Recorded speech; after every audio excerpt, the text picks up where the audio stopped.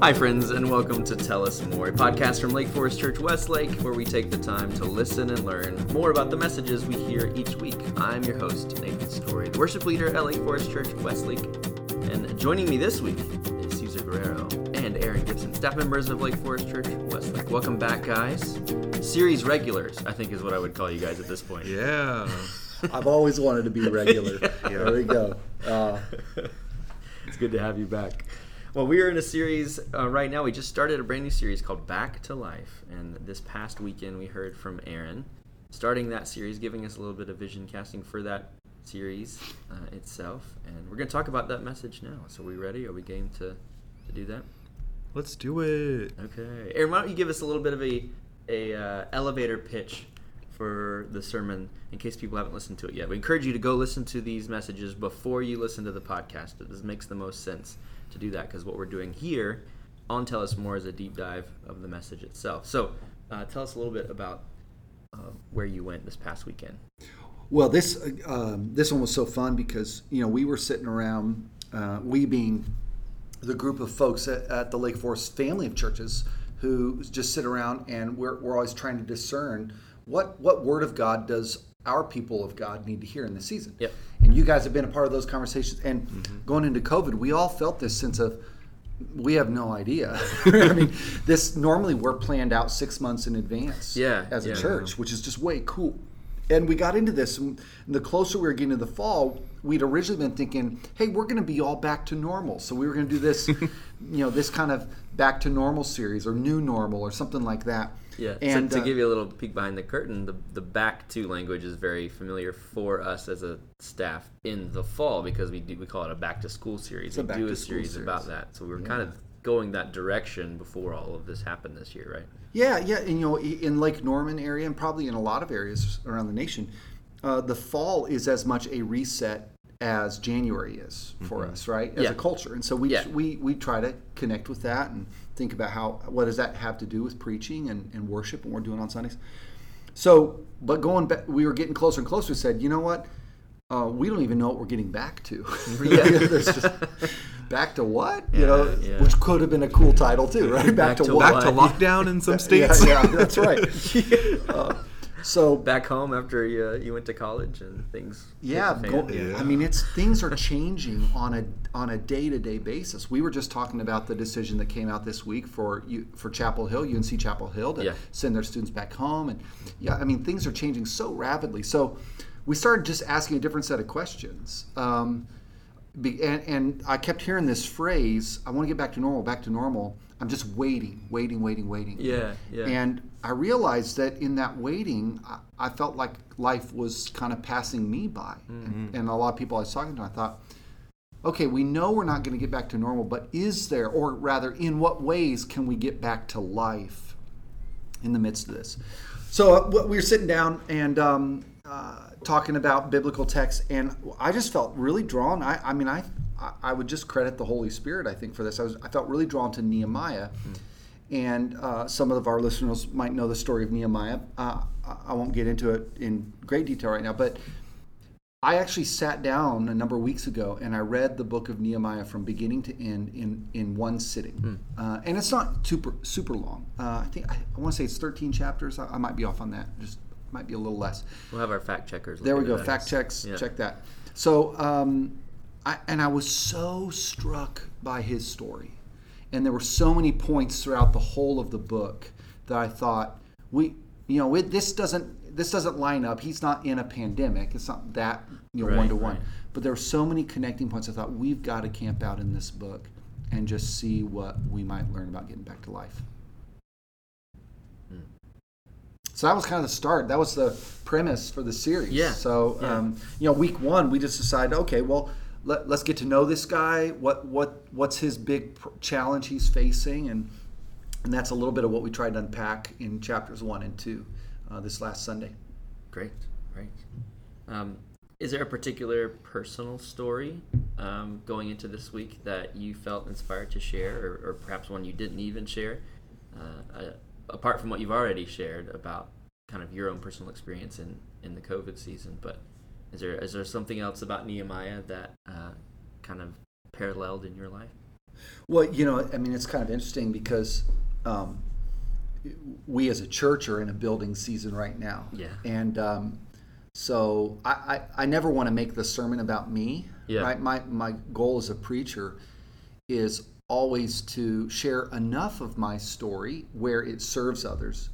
But I'm hoping to be a conduit, not some kind of celebrity. It's not about me. Right. It's about what God's wanting to say through His Word. And so I didn't want to bring this in, but Nehemiah really spoke to me because he's going to go back to Jerusalem. And he's trying to build God's temple. Restore the walls, the pools, the gates, and he's facing a lot of challenges.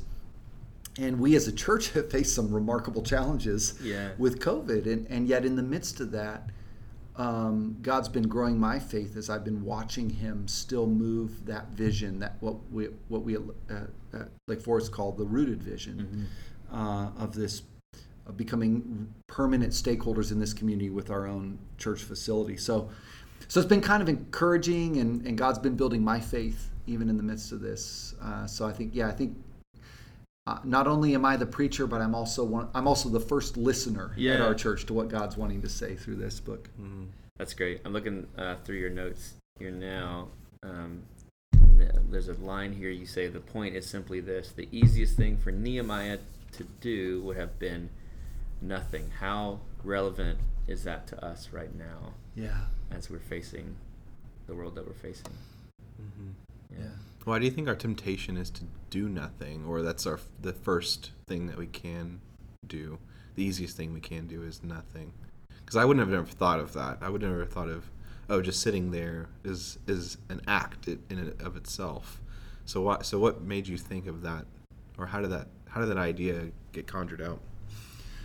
Well, again, I think so much for me when I'm shaping a message, I have so many voices and conversations that are speaking into it or informing it. Conversations with people in our church or at the gym or in our community, neighbors, friends. And I really just kept hearing that statement. I don't know what to do. I don't know what to do. I don't know what to do. And I think as I look at my own life and the lives of people around me, with all of the uncertainty, we can succumb to this kind of powerlessness. We think, well, I can't do anything. I can't affect anything. And for various reasons, for some people it's fear-driven or anxiety-driven or just tired. I don't know about y'all. I'm kind of tired right now in this season. Tired of the uncertainty, tired of things constantly changing.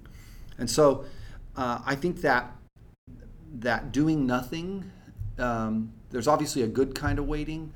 I think what I was trying to draw out is for a lot of us, we're in a kind of waiting that's not good. Because even though there's a lot of stuff we're powerless to change, that does not mean we are powerless at this time. And so what we're trying to draw out in the series is, what are the things that we can affect? What are the things we can do to actively engage what God is doing in our lives and in our communities right now, right? He's still working. That was the whole point. Nehemiah he's out in Babylon. He's probably never even seen Jerusalem, which is mind-blowing because, he's heard these stories, but he was born in exile. And his brother comes back from Jerusalem with these stories, and Nehemiah's like, I can't sit still anymore. I've got to do something. Yeah, I'm again looking at your text here. You say that in relation to Nehemiah's story. Nehemiah can't change everything, but he can change some things. Yeah. I love that. Yeah. Yeah, because we don't really know what it's like to live in Babylon, but Babylon is the picture of powerlessness for God's people. They're totally at the mercy of whoever the dude, the king, the emperor, as it were, what was at that time, right? And in Nehemiah's case, it's Artaxerxes, or as I like to call him, Artie, right? And we know some. Nebuchadnezzar's another famous bad king of exile, right? A lot of people know the Nebuchadnezzar stories. Yeah. Artie's not really a good king, but what the Bible does over and over again with these stories of life in exile is it shows that God is bigger and more powerful than the most powerful person in the world. And that's the common theme that you see through these exile stories. Yeah. And Nehemiah is right on point with that, right? Absolutely. Yeah, I often like to ask us about other texts from Scripture that perhaps could illustrate the same points. But I think about Daniel as a similar exile text, right? Yeah. Daniel was given this favor in Babylon, in the most powerful nation in the world, you know. And we see similarities there for sure. And Nathan, that's a really cool case study, like a parallel study, because for the most part, and you guys help me remember, for the most part, all of the conflict that Daniel has, he's just trying to mind his own business, right? Like, he keeps getting dragged into stuff. The king has some crazy dreams, and then Daniel gets dragged in. Yeah. They're trying to feed him this, and Daniel's like, we don't eat that kind of food, and then he gets dragged in, right? His friends are thrown into a furnace. His friends are having a party in a fire. But Nehemiah is distinct amongst the stories because he goes to the king. Like, remember that moment of courage? Yeah. Where he's like, I got to do something. And he steps out in a way that is, it's pretty unique. It's kind of cool. It's interesting you just said that, because I was looking at that scripture that you said, the Nehemiah 2 verses 1 through 5. And when I read it, you mentioned that Nehemiah is the cupbearer. So I imagine in my like VeggieTales history, it's like it's a cupbearer is a guy who stands by the king's throne and he's holding a big cup of juice. Pause right there, Caesar, for a moment. For any of our listeners who don't know VeggieTales, just think really cheesy cartoons where the characters are all vegetables. Yes, that became a phenomenon in the evangelical world. A huge phenomenon. And we loved the VeggieTales in the Gibson house. Right. Yes. I love them too. Just imagine I just imagine a chalice guy. Yes. And so you said that he has the courage to approach King Artie, is what you King named Artie. him. Yeah. And I thought that was so interesting because when you were reading it, it almost seems like King Artie is noticing Nehemiah because it says like, why did he just asked him, why do you look so sad? Yeah. So when you talked about the courage, like how does that courage get displayed when the king's the one initiating almost? Hey, you look sad. Yeah. Like what's the danger of him being honest, I guess, in that moment where he's like, well, Jerusalem is this way and I feel bad for that. Like, is it because King Artie is like, why is your allegiance, or like, why are you thinking about your old place? You're supposed to be thinking about here and now. Is that where the courage comes from, or is it something else? Because I honestly, I had no idea. Oh, absolutely. Because remember, Jerusalem was a military power at one time in the ancient Near East, right? And what you might not know about history is in the Fertile Crescent where Jerusalem is, Palestine, all that, there were a bunch of small little nations, and Israel was one of them. There were the Philistines, right? All these different groups, and they kind of had these little squabbles between themselves. Yeah. But then when the exile happened, it was like the big, massive bully nations of the East came, and they squashed everybody. I mean, when they came through, these little nations were no match for the Assyrians, the Babylonians, the Persians, ultimately the what I call the Caesars, or the Greeks, the Romans, right? And so, but no relation. Yeah, no relation to Caesar Guerrero. No relation to this Caesar.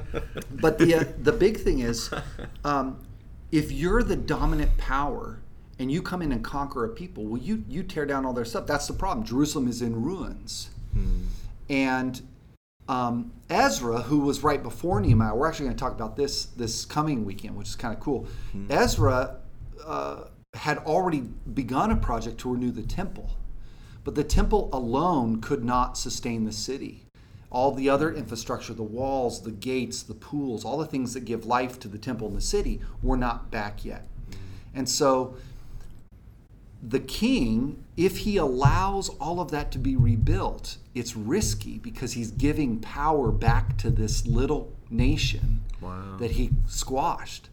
So it's, I don't know what a modern day parallel would be, because that is bizarre. So Nehemiah asking for this king's blessing to go build some walls is like, hey, I want to go build another kingdom in a sense, like that you crushed too. Right. Like All right. So here's the Star Wars moment, right? Like, remember Darth Vader and Luke standing in front of the Emperor, And then the emperor has his lightsaber, right? Yeah. And he lets Luke have the lightsaber again. Like, what do you? And then we all know something big's about to happen because you shouldn't do that. Right. If you're King Artie, you shouldn't allow Nehemiah to go and rebuild. Only a God who's more powerful than Artie he could accomplish that kind of purpose. Wow. So that's the backstory going on with Nehemiah, and he's about it's not just that he tells the king, "Hey, I'm sad because my ancestors' town is in ruins." In the next few verses, and we didn't have time to get to all of this, we'll talk a little bit about it this coming weekend. He's going to ask the king to foot the bill for this. He's going to ask the king to send a military escort so that these other tribal kings don't harass him on his way to Jerusalem. I mean, he asks for the whole deal. It's pretty crazy. Some boldness there. Yeah. A little boldness. Yeah. That really puts the courage in perspective that I thought this conversation has. Yeah, I was just reminded quickly, it's a little bit of a rabbit trail about where I'd heard cupbearer before, and I think following that trail reminded me of just how many stories, particularly in the Old Testament of the Bible, that have someone brought through the ranks right up underneath a very powerful ruler. I'm thinking of Joseph, who was sold into slavery by his own brothers. Yep. And then basically became the second in command to Pharaoh. Yeah. And he had an interaction with a cupbearer too, and then a baker was the Sunday school version. That's right. Yeah. I don't know if that was the actual translation, right. But yeah, how interesting that there's and I think there's something there too for us too, that so many of God's chosen people were brought right up to power. Yeah. Not up to the fully in control, but blessed enough to where they had enough control to be a voice in someone's life. Yeah, so a little bit of a rabbit trail there, but interesting to think about. Yeah, I think that's so important for today. Sorry to cut you off. Yeah. Go ahead. No, go ahead. I was trailing off anyway. So. Well, I was going to say, there are a lot of Christians who think that the only way for Christianity or the church to be influential and be able to be a part of God's kingdom in this world is if we are in power. Yeah. Wow. And so there can be this kind of love affair that we fall into with power. And the scriptures kind of offer a little bit of a different story. Yeah. Right? I mean, the bulk of the Old Testament is about God still accomplishing his purposes even though his people aren't in power. Yeah, in fact, they have basically no power because they're wandering around in the desert for generations. Yeah. So when the apostle, when Paul says, your power is made perfect in my weakness. There's a long backstory to that statement. Yeah, for sure. And that's even seen in Jesus, right? That's seen in Jesus as and I think the Hebrew people of the time, certain factions of them were looking for this military hero to come and save them from being kind of in exile again in the Roman territories and part of the kind of Roman conquest of the time. And Jesus came in a very different form, which was hard to grasp, which was a very humble form. Yeah, Christians throughout the centuries, and this will be interesting for us in our own nation, our own context, as we watch in the coming decades. Christians have very rarely been in the seats of power. Yeah. And Jesus says, no, that your primary way of working in this world is going to be more like salt, and it's going to be like light. Yeah. And it's probably going to look a little differently. Mm-hmm. Aaron, I want to go back to something you mentioned earlier in the episode when we were talking about all the voices that we hear in our lives today.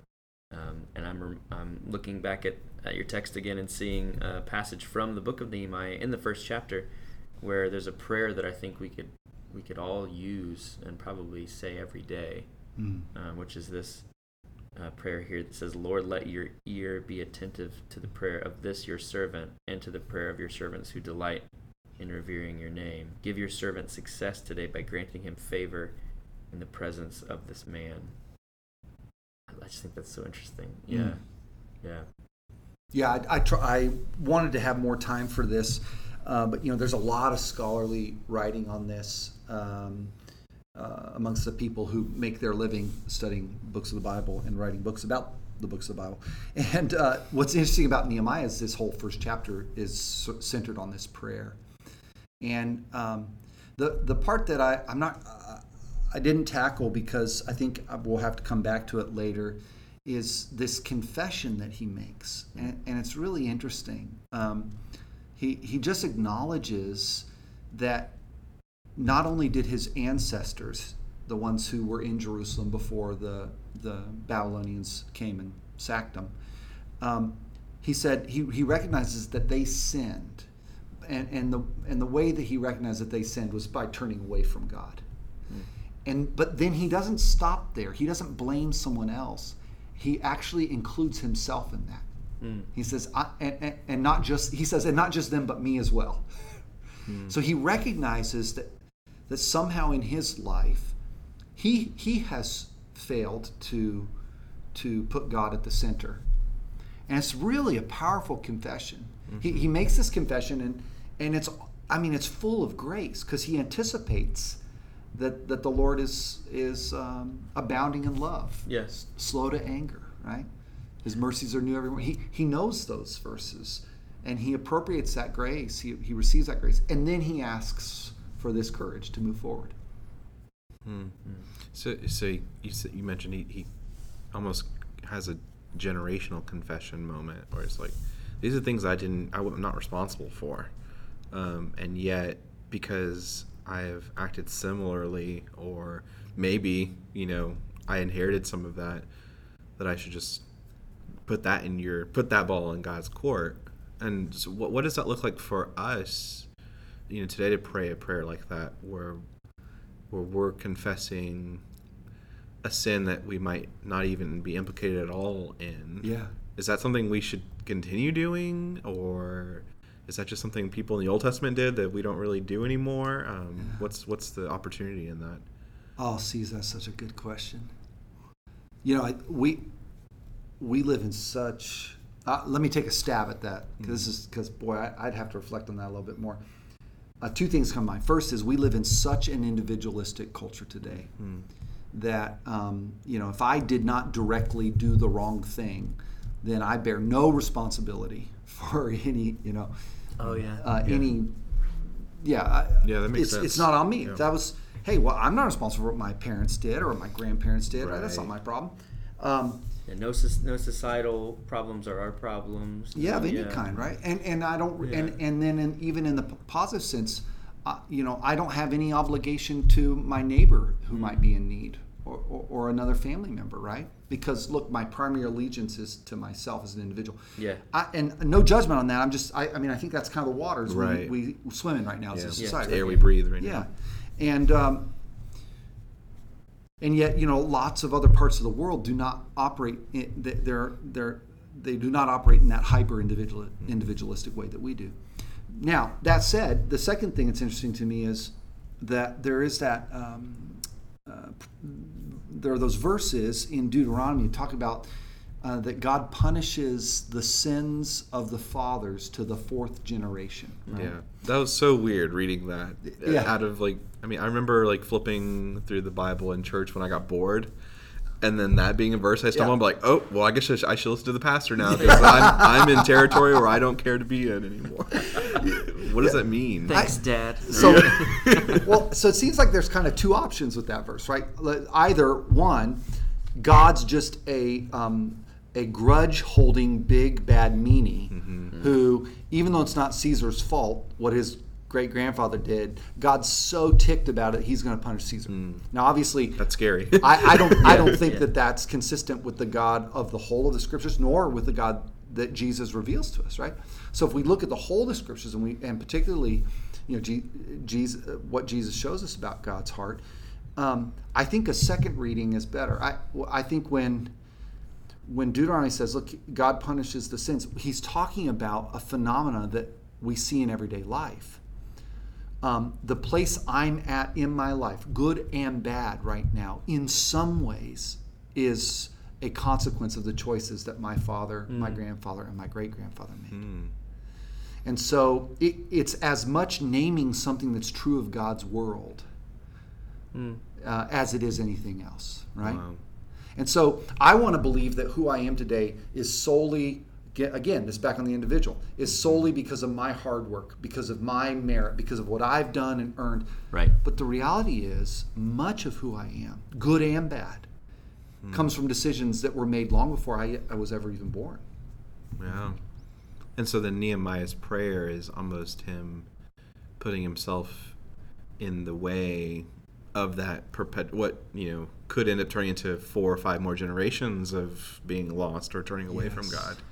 He decides to correct the course in some ways with that prayer, which is really interesting, because it's almost like we like to go there when it's good things, right? It's like, oh, an inheritance? That sounds great, right, that's right. Or, this stays in the family, this family heirloom, that's awesome.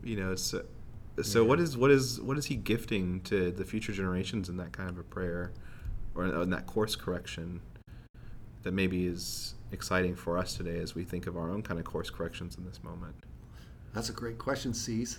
You're probably going to have to come back next Sunday to hear more. I want to tell me now. Tell us more now. Yeah. That's fun. Yeah. No, I think that's really what the book of Nehemiah is about, right? Like he really is. It really is a book about the next generation in that way.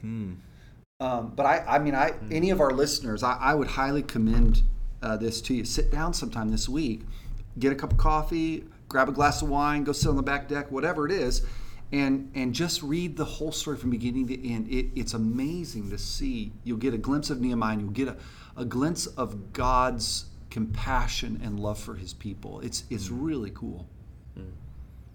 Well, Aaron, you closed your message by praying this prayer I want to read for us right now, the serenity prayer. It says this: God, grant me the serenity to accept the things I cannot change, courage to change the things I can, and wisdom to know the difference. What's your experience been with this prayer that prompted you to share it with us?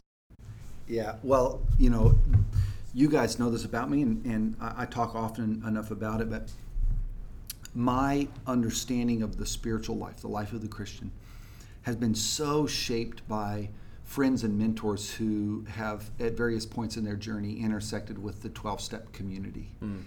And I just have such admiration for the courage of 12-steppers. Yep. And so this prayer was first introduced to me through a mentor who is a 12-stepper and a retired pastor. And I just was thinking about this in the prayer in light of where we're at today. There's back on the thing we started with, there's a lot that's going on my social media feeds and in the news and just in the world and conversation that could make me just want to throw my hands up in the air and say, I quit. I can't do anything. Yeah. And yet, while there's a lot that I can't control whether my kids' colleges are going to shut down and send the kids back home. I don't have any control of that decision. Yeah. There are some decisions in my life that I do have control over right now.